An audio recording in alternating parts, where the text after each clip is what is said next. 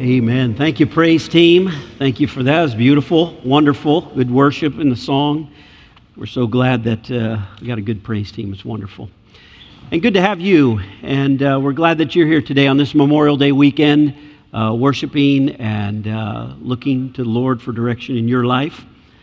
Also want to thank all the men and women that aren't here that gave up their life for us, that we could have this freedom. I mean, think about that for a minute. We're free of fear, free of worry, free of worship.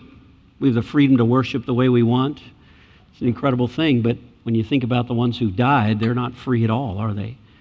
Their freedom's gone because they paid the price of laying down their life. And so we never want to forget that. I think that's so central to us. And then we honor the men and women that are in the armed services and are living right now, and some in this service. We're thankful for you and what you've done and the commitment you've given to it. And I'll tell you one more I want to mention. I know we've already had the men's stand and the women's stand, but how about those that are in the shadows of these men and women? Their families. You think about the families and the sacrifice that they made to watch their dad or their mom go off and wondering, are they going to come back?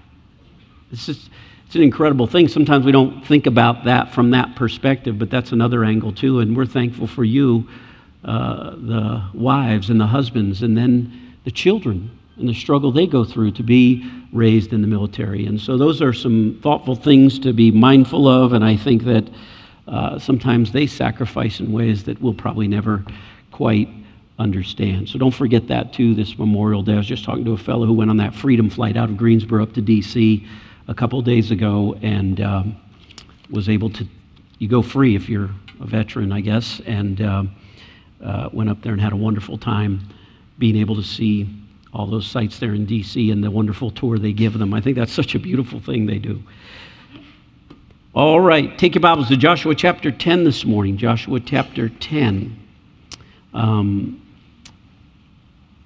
I've entitled this message, I Got Your Six. Wasn't hard to come up with that title. I got your six. And I want to share this message from God's Word that God has laid on my heart.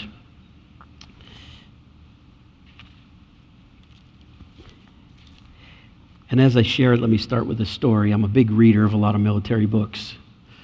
I've read 2 books by Willett now on his Navy SEAL leadership books.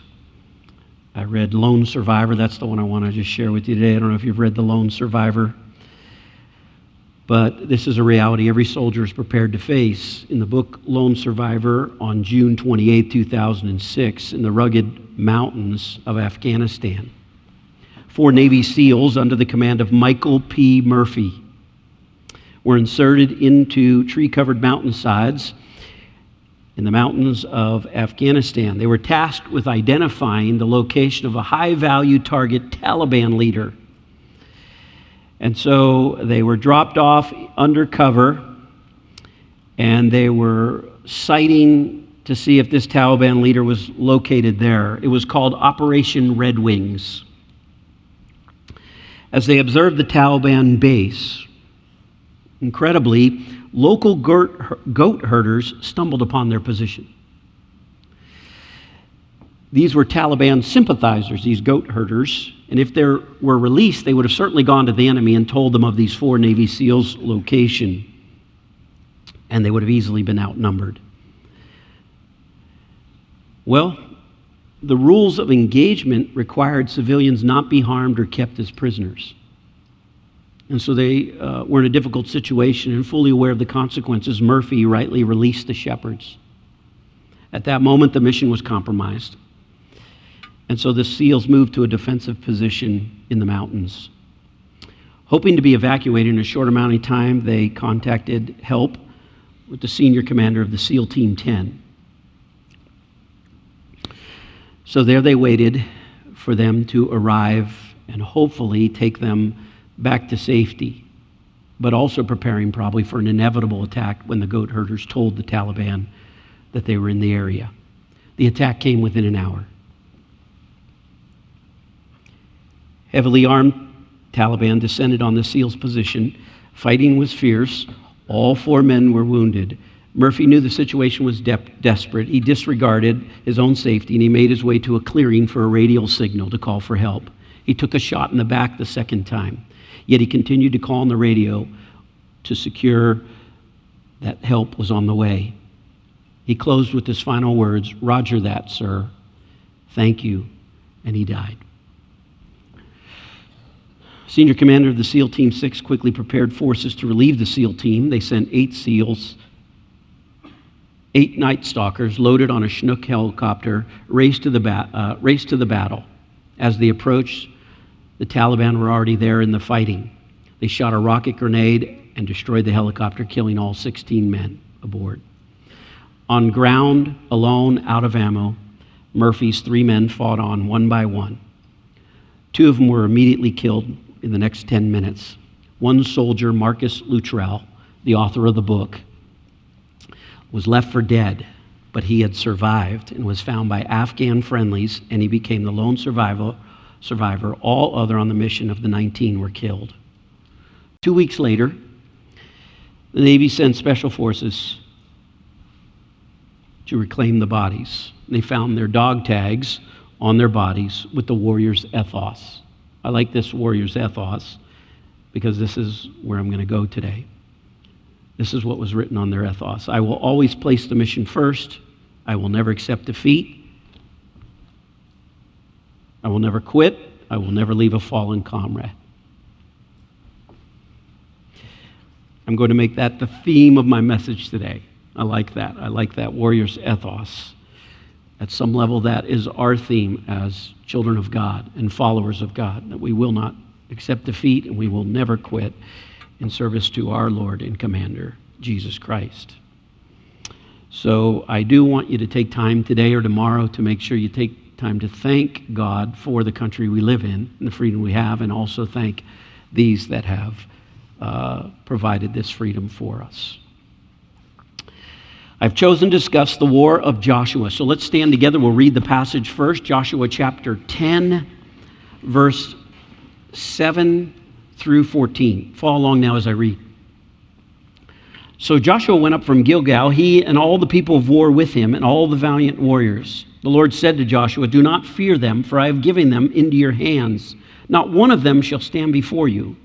So Joshua came upon them suddenly by marching all night from Gilgal, and the Lord confounded them before Israel, and he slew them with a great slaughter at Gibeon, and pursued them by way of the ascent of Beth-horon, and struck them as far as Azekah and Makkedah. As they fled from before Israel, while they were at the descent of Beth-horon, the Lord threw large hailstones from heaven on them as far as Azekah, and they died. There were more who died from the hailstone than those who died than whom the sons of Israel killed with the sword. And Joshua spoke to the Lord in the day when the Lord delivered up the Amorites before the sons of Israel. And he said in the sight of Israel, 'O sun, stand still at Gibeon, and O moon in the valley of Ajalon.' So the sun stood still and the moon stopped until the nation avenged themselves of their enemies. Is it not written in the book of Jasher? And the sun stopped in the middle of the sky and did not hasten to go down for about a whole day. There was no day like that before it or after it when the Lord listened to the voice of a man. For the Lord fought for Israel." You may be seated. I love to do war stories, especially on Memorial Day. I don't do it every Memorial Day, but this is one of those stories I thought would be enjoyable to reflect upon and make some application to your life. It's an incredible story, this War of Joshua with these 5 most powerful kings of Canaan at this time when he's invading the land. Now, the reason you have these Old Testament battles in the Bible is because they're trying to teach you about New Testament victories you can have. And that's why you have these stories in the Bible. They're not just written there. They're to teach us how to have victory. Now, the Bible says in this war, Joshua asked God in verse 12, he said, "Sun, stand still." And the sun stood still and the moon did not move. That's an absolutely amazing thing in Scripture. Now, God had already, up to this point, already given Jericho and Ai into his hands, and now he wants to move into the middle of the country of Canaan, and he wants to block off the ability of these kings to be able to fight together. So he goes right through the middle of the land after Ai, and he sets up camp in Gilgal. And there in Gilgal, he is getting ready to fight these 5 kings, but these 5 kings come together. These are no normal kings, okay? I'll explain that in just a minute. But these 5 kings came together to fight Joshua. The devil's crowd, I should say, is the way I like to call it, formed a league. They formed a league against Joshua, a confederacy. And they banded together like a united league of nations. All right? And who are these people? Let me just have you see them because this is an important verse. Verse 5 of chapter 10. So the 5 kings of the Amorites, remember that, I'll come back to it. The 5 kings of the Amorites, the king of Jerusalem, the king of Hebron, the king of Jarmuth, the king of Lachish, and the king of Eglon, gathered together and went up with all their armies and camped by Gibeon and fought against it. All right? So, you got the king of Jerusalem, Hebron, Jarmuth, Lachish, and Eglon. We know those are the 5 most powerful kingdoms in Canaan at this particular time. So, it probably just wasn't them. I think it was Jerusalem, the king of Hebron, the king of Jarmuth, Lachish, Eglon. I'm sure the ACLU was there, Planned Parenthood, and the National Council of the Arts. That's not in the Bible. I added that in. Okay, but one thing you need to understand about these guys is these are not normal kings, okay? These are the sons of the giants. These are the sons of the giants. They are the offspring of the giants. How do I know this? How do I know this? Well, we know this because there is an encyclopedia put out by Jews that is universally accepted around the world by all Jewish people. It's called the Universal Jewish Encyclopedia. And in the descendants, the Amorites descended from 2 key giant clans, the Anakim and the Rephaim, which are also in the book of Joshua. Those were the real big boys, okay? Now, we don't know if they were as tall as their dad and mom, who were the real giants, but they're the offspring of the giants, and they probably had quite some height to them and strength to them.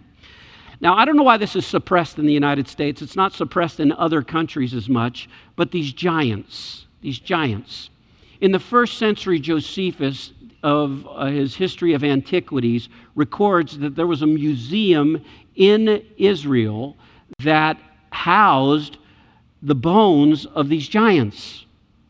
So, you're not making this stuff up. And a lot of people try to say, oh, those giants were just thrown in. But we have from 1st century a museum. It was destroyed by the Romans and armies, but it's a museum that had the bone structures put back together or done that way. And so I wanted you to see it. Okay? The Bible says, look at the 36-foot guy. Okay? 36 feet. All right? On the left, that's Joshua down at the left. And he's not Joshua, but it's 6 feet, okay? You're 6 feet on average in your height, but the Bible says they were as tall as cedar trees. So you're not going up against some normal little king here. Now, we know the giants were up to 36 to 40 feet in height as far as bone structures from the evidence that we have archaeologically. But these are offspring, so they may not be as tall as the actual giants, but they sure got the blood of giants. They got the blood of giants in them. And so this is the kind of enemy that he's facing. Someone did a modern rendering of this and took this and said, well, what if you put flesh on them? What would they look like? And so here's kind of a modern rendering. That's make-believe there, okay? But I just want you to see some level of Joshua be the guy on the left, all right? And then these are the guys he's going against. Maybe in the 20 feet tall range, 18 feet tall range. But listen, I'm not making this stuff up, okay? I just want you to know that because you don't learn a lot of this stuff in your own history studies, but there is evidence that points to these facts, and I just want that to be clear that it's why God said to Joshua, don't be afraid. Okay, you go up against a 20-foot guy and see if you're going to be afraid, okay? That's the idea here. And so what Joshua does is he decides to make a surprise attack. He moves at night. He moves his entire army at night. He leaves from Gilgal and he travels over to Gibeon to take on these 5 kings and all of their armies. And while he's doing it, he does what's called a pincher move. All right? I'm not big on military strategy here. I don't know a lot about it, but I know enough that I read about this, okay? So when he gets up to the enemy, he splits to the flanks of his enemy, and so he surrounds them, and he completely makes them surrounded in a narrow pass I've been to this place. The Israelites call this Gunsight Pass. And so, because it's a long, narrow place, and he completely has them surrounded. And Joshua says this, the morning's about to come. He said, we got them. We got these boys. We're going to bring them down. And Joshua said, but the sun's going down. And we need more time.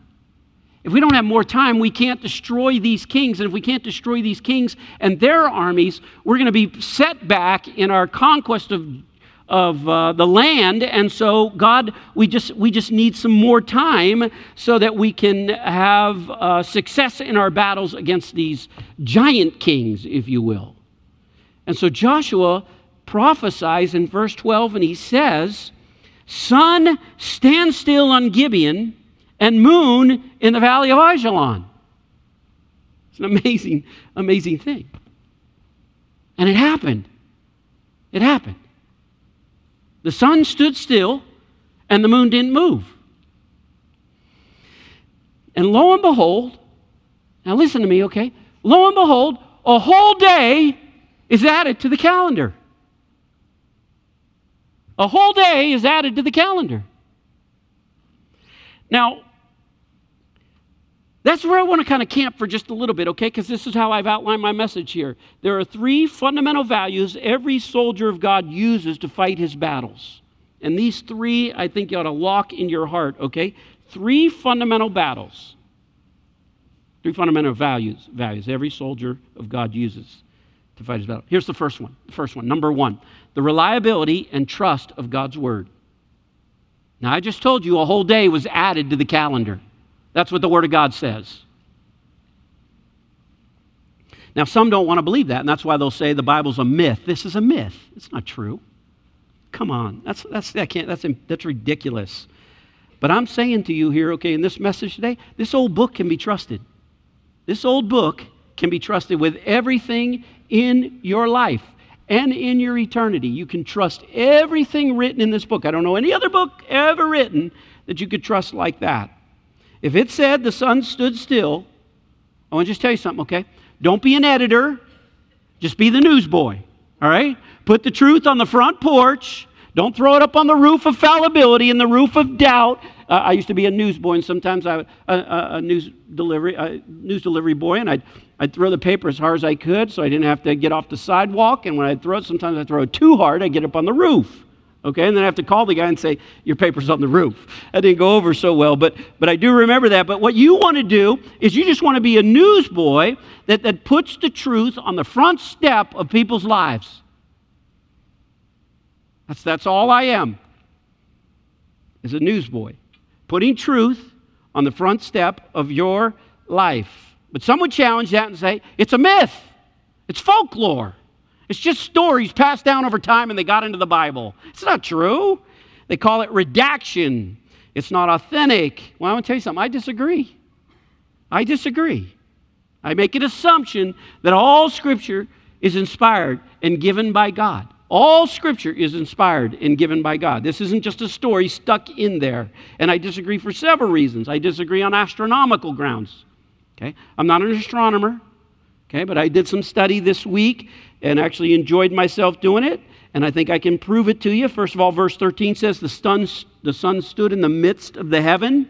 That would be right in the zenith of Gibeon, high noon, sun directly over Gibeon, all right? And then the moon stood over the valley of Ajalon, and if we know the exact location of the sun, and we know the exact location of the moon. Okay? I feel like somebody's coming to get me, you know. That's awfully close, isn't it? But anyways, I'll go on here. As I get a little distracted easily sometimes. But was I preaching something here this morning? I'm trying to remember where I am now. Okay. We can take the exact location of the sun, the moon, and where the stars were at this particular time, and we can plot the exact position of those things. And what I learned is this: that exact position is reached just once in each lunar cycle. And people who study chronology and astrology can tell you from that information the exact day based on the location of the sun, moon, and stars can be reached, which is absolutely amazing to me. Now follow me, okay? All right? If you follow the Chaldean, the Babylonian calendar, if you follow the Chaldean Babylonian calendar forward, that day can be determined to be July 22nd on a Tuesday. Harry Rimmer did his work on this in 1956 with the Harmony of Science and Scripture. He said, and if you follow the Julius Caesar calendar, the Roman calendar, if you follow the modern Roman calendar backwards, so you follow the Chaldean Babylonian forward, you come up with July 22nd. You follow it backwards with the Julian Roman calendar, you come up with exactly July 22nd. One big difference. Same month, same week, but the Chaldean calendar says Wednesday, the Julian says Tuesday. Full day discrepancy between them. Which is absolutely incredible. So ultimately, what the Israelites say is there is a day missing, and they call it Joshua's Day. Joshua's Day. God wrote a miracle forever in the stars, and the stars show a day missing, or what we call an extra long day.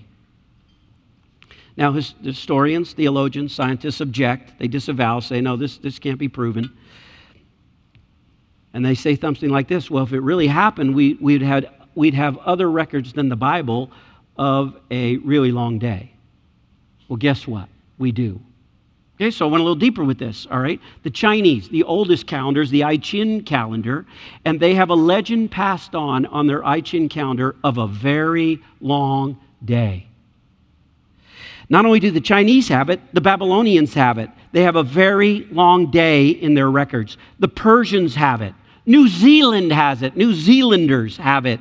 They have a mythical hero called Maui that slowed the sun before it set. Furthermore, more reliable historians, Herodotus, the Greek historian from before the time of Christ, he showed by the Egyptian records there was a day that was twice the normal length. It's almost unbelievable to me, okay? And if so you said, I don't know what I think about all that, okay? Study the British astronomer C.A. Tufton, who worked at Yale University in the early 1900s, who did work on this. Edwin Ball did some work on this with he took modern calculations of the solar time with the orbits of the Earth and the Sun and found this, that 24 hours was missing. 24 hours was missing. Okay, well, wouldn't there be, this is what the objection then is, wouldn't there be a corresponding record of a long night somewhere on the earth? And lo and behold, you have it. The Incas write in their records of a very long night. The Aztecs write the record of a very long night. Now, why did I tell you all that? Because it blows my mind to think that this could actually be backed up by science. And I'm just trying to tell you, this is true. And even if any of that science wasn't involved, I'd still say it's true because of the authority of God's Word. It is God-breathed. Some say, I can't believe it. I can't believe it. They say it against the law. It's against the laws of nature. Well, the truth is there may be laws you don't know about. That's what the truth of the matter may be. Okay? God can set aside a law we don't know about yet. Think about it. God can hold back the rotation of the earth and slow it down. God can do that. He can hold back the rotation of the earth and slow it down. That's amazing to think about. You say, how did he do it? I don't know how he did it. How did it happen? I don't know. Just God did it. That's the best I got for you. God did it, and I believe it. What I'm telling you is you can trust the Word of God. You're going to have to come to a place in your life, you trust all of it or you trust none of it. Not one verse can fall in truth. I love that. I love to think about that, and I stand on it. I love this story. It's just a little short poem by R.G. Lee on A Charge to Keep. He says this, the Bible, there it stands. He so captured the thought. Centuries follow century, there it stands. Emperors rise and fall and are forgotten, there it stands. Dynasty succeeds dynasty. There it stands. Kings are crowned and uncrowned. There it stands. Despised and torn to pieces. There it stands. Storms of hate swirl about it. There it stands. Atheists rail against it. There it stands. Agnostics smile cynically. There it stands. Profane, prayerless punsters caricature it. There it stands. Unbelief abandons it. There it stands. The flames are kindled about it. There it stands. The arrows of hate are discharged against it. There it stands. An anvil that has broken 1,000,000 hammers. There it stands. The tooth of time gnaws but makes no dent in it. There it stands. Infidels predict its abandonment. There it stands. Modernism tries to explain it away. There it stands. I love that. Forever, the Bible says, forever, O Lord, thy word stands. There it stands. Never change. Never change. That's why you want to mine it for jewels. That's why you want to seek those jewels in your life, that you find it. That's why you want to dive into it for its pearls. That's why you want to have a life where you gain strength from the Word of God. You're not going to have a victorious Christian life unless you're in this book. Let me say it to you this way. Let this Word get into you. But it's not enough just to let the Word, it's not enough to just go read the Word. It's not enough to just meditate on the Word. It's not enough to just do that. You got to do that, okay? You got to let the Word get into you. But you got to let that Word sink into you in such a way that it gets down into your heart and changes you. Okay, so if I tried to say this as best I could, you got to get into the Word. But more importantly, the Word's got to get into you. It's got to get into you. That's the work of the Holy Spirit. It's not enough just to get into the Word. You got to let the Word get into you. And that's the work of the Holy Spirit in your life. All right, that's good enough on point one. Let's go on. Number 2, the defense and protection of God for His people. I love this. The defense and protection of God for His people, okay? Verse 11 says, as they fled from before Israel while they were at the descent of Beth-horon, the Lord threw large stones from heaven on them as far as Azekah, and they died. There were more who died from the hailstones than those whom the sons of Israel killed with the sword.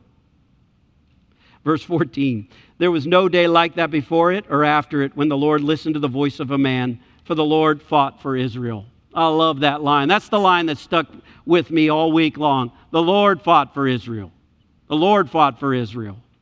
I love it. Okay, so here they are chasing them. They did the pincher move. They surround them. And the next day they start attacking these giants. And all along they're attacking these giants. God's kind of watching this battle from up above them, and He's looking down upon them. And as He's looking down upon them, He's noticing that, hey, some are going to get away. So what does He do? Joshua's out here ahead with his army, and out ahead are these giants that are fleeing from Joshua. They're running down to the pathway of Beth-horon, and God's here at the back watching this all, and He says, I'm not going to let him get away. And so He starts taking some hailstones. They didn't literally take hailstones like this, but I just want you to see the image. He starts throwing hailstones. Punk, and just landing on these guys and taking them out. I mean, if you're going to take out a giant, you need a pretty big hailstone to do that. Okay, so He's letting them fall upon them. What's God saying there? What's God doing? What He's saying is, go ahead, Joshua, chase them. But I got your 6.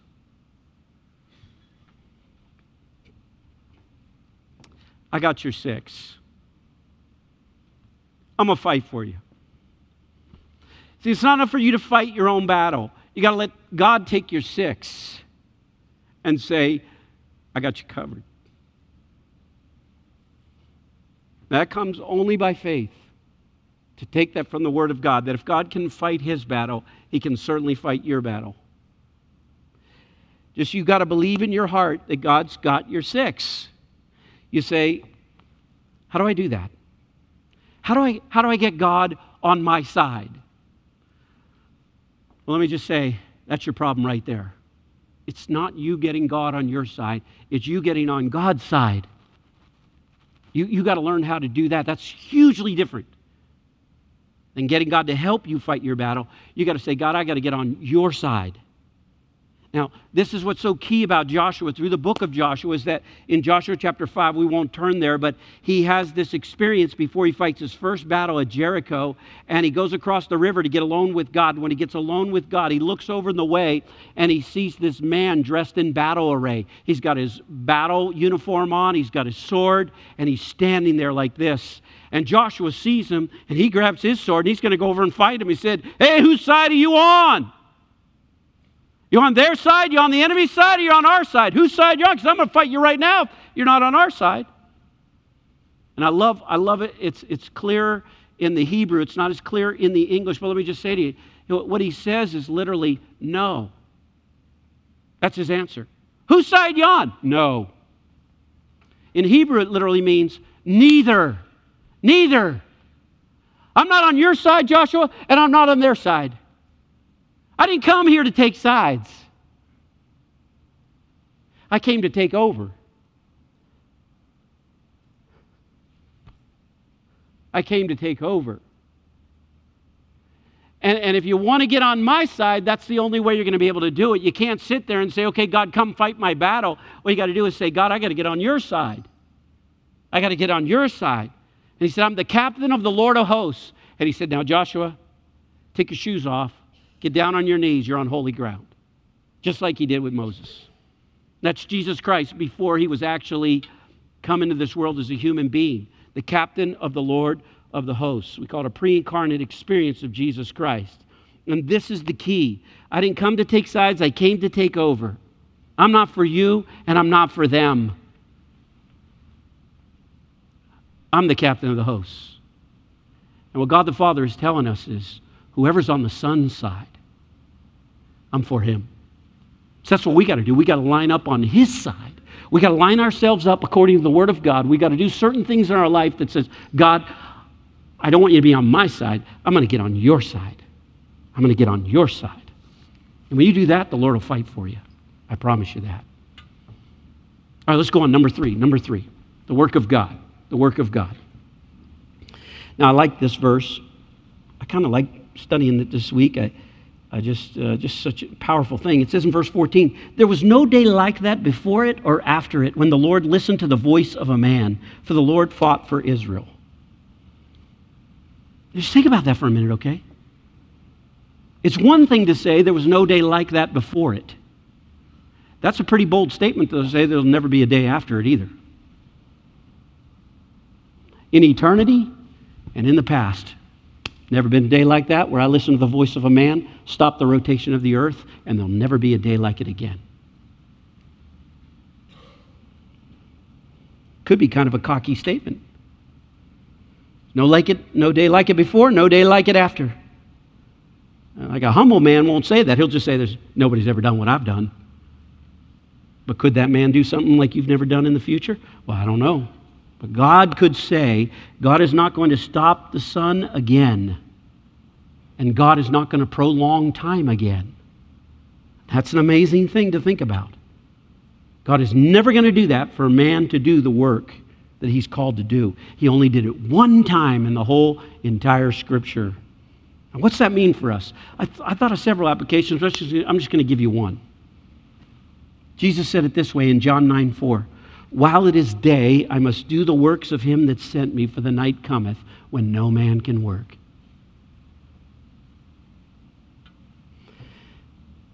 God said, "I'll never stop the sun again, and soon your opportunities will run out." You won't be able to cry out to me, "Give me more time." No, your opportunities, like the sun going down, will run out. Don't ever presume God will do it again. Don't ever presume that. Whatever you're going to do for the Lord, you better get it done now. That's what I'm saying to you. Some folks squander their time, they waste it, and the sun is setting.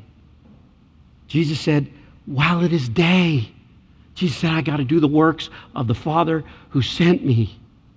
Because the night's coming, the sun's setting, and then I can't work." Even Jesus himself had to submit to that. I dare say, I may be wrong on this, but I'm going to dare say it, There are probably millions of people in hell right now, and there are probably millions of people in heaven that wish they had the opportunity you got right now with this day. They wish they could go back and just take one opportunity. One day, God, give me one more day to go back. I gander to say millions of people would love to do that. You know why? Because your opportunities are golden days. You're given golden days. I think there's something to that. But life's evening sun is setting low, man. I feel it in my own body. I feel my sun is setting low. I can tell you that. That's the truth. But I also look at the signs of the times, and there's no doubt in my mind. The sun's setting on this world. We see the evil. We see the rage. We see the anger. You just see things happening. You don't have to live long to see that, but look at the last 20 years. And you can just feel this sense of the sun setting on this world. Nothing's going to be unwound. Nothing's going to be rewound. And so I think it's something serious to think about in your own life. Okay? Let me tell you it this way, okay? There was a professor. He was an artist. And one day he took all of his students, and to teach them how to paint, he took them outside to a sunset on a hill overlooking a farm. He took them out there at 6 o'clock at night, and he sat them down there on their seats, put the easels up, and then he said, paint the sunset going down over that barn before 8:30. So they were under a bit of time crunch. They had 2.5 hours to do it, and there they were. After about an hour, the professor started walking around to the canvases, and he went from person to person, canvas to canvas, to notice what they were doing. He stood over one student, and he said, son, what are you doing? What are you doing? And the young man looked at the professor, and he said, oh, I'm trying to get the shingles right on the barn. And the professor said, you're what? He said, son, look. The sun is setting in a few moments, and it'll be gone. And you're trying to put shingles on a barn.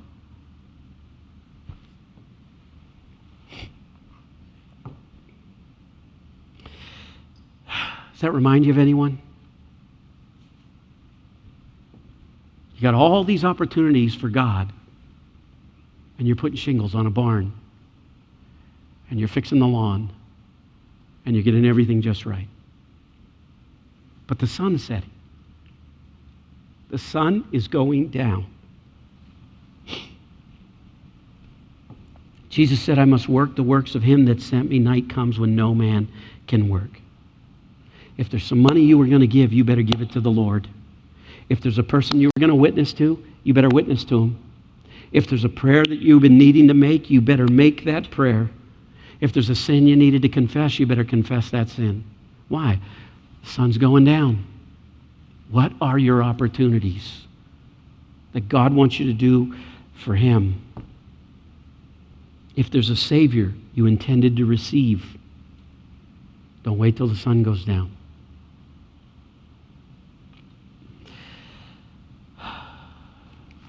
That just kind of brought me back to reality. I must work the works of him that sent me. What are the works that he wants you to work?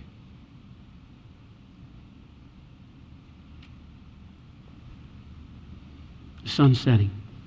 And when it sets and night comes, no more work. I want to give you 2 takeaways. I'm done. 2 takeaways. Here we go. Number 1.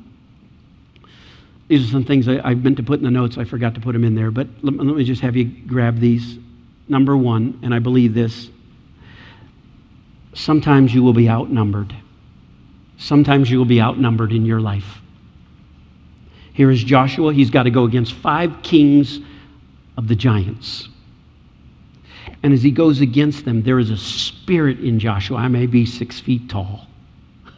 But there is a spirit in him that the other spies, when they spied out the land, did not have in them. They had a spirit of fear. But Joshua had the eyes of faith to believe what God could do in his life, even if he was outnumbered. And he clearly was outnumbered. So I'm asking you today for takeaway number one. Can you go into a place where you are outnumbered?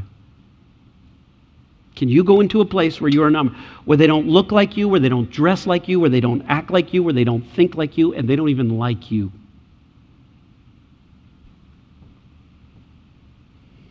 Another way to say it is, until you can go into a room where you are outnumbered, you'll never get what God has for you.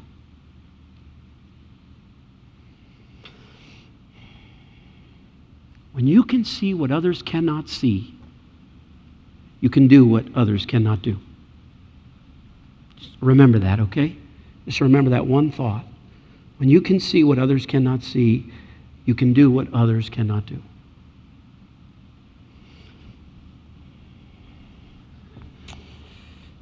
If you get outnumbered in your life, just say, I'm all right. I'll be all right. God's word is true. He'll send some hailstones if he has to, because he's saying, I got your six. I got your six. All right, second takeaway. It will blank if you blank it. It will blank if you blank it. Now, I didn't fill that in yet because I wanted to talk about this one for a minute. If something ain't working right in your life, and you say, Lord, it's just not working right in my life. I don't understand it. What are you doing? I'm trying to live right. I'm trying to follow you. Here I am at church. I'm giving. I'm doing all these things. But Lord, it's just sometimes it ain't working right. And sometimes the question coming up, where's the God of Joshua in my life? Where's the God of Joshua in my life? I want to tell you now, he told you, he said, in his word, he will fight for you as he fought for Joshua. That's why you want to see this battle. He will fight for you. But first, let me say this. You got to get your fight back. You got to get your fight back. Your dream back. Stand up for what God's created you to be and how God wants you to take advantage of the opportunities he's given you. Whatever it is you're trying to do, whatever you're trying to build in your life, it is going to take sacrifice, it is going to take labor, and it is going to take sweat.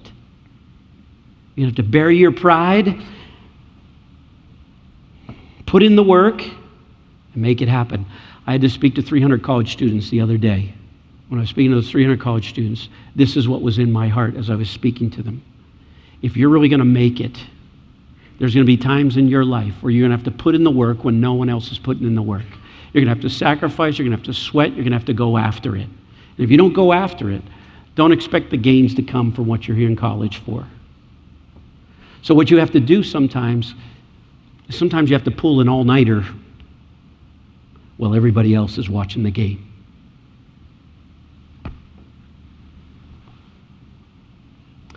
So I talked to the college students about that, and I got to thinking, you don't have the right to get anything until you stayed up all night and studied while others are watching the game. It's going to take some sweat equity on our part. God will fight your battles, but it's going to take some effort on your part. Okay, so here's my thought. It'll work if you work it. It'll work if you work it.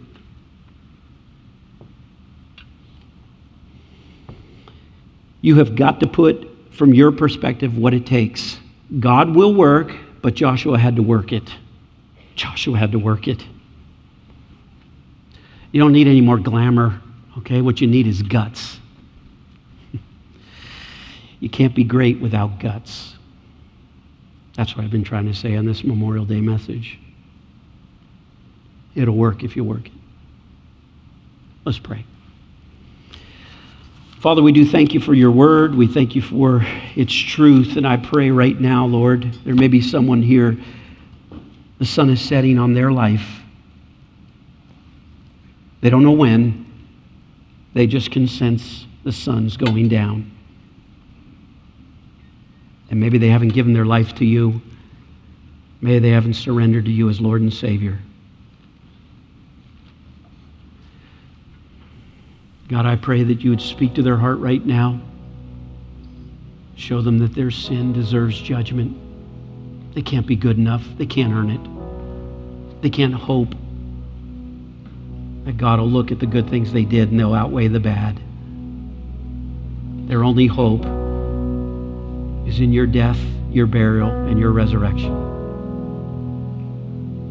And God, they would come to you in a humble way and say, God, my sin deserves judgment. Save me. I want you to be my Lord and Savior. God, if there's one here that needs to pray that prayer, Father, may they do it in the name of Jesus Christ. Father, I pray for my people as well.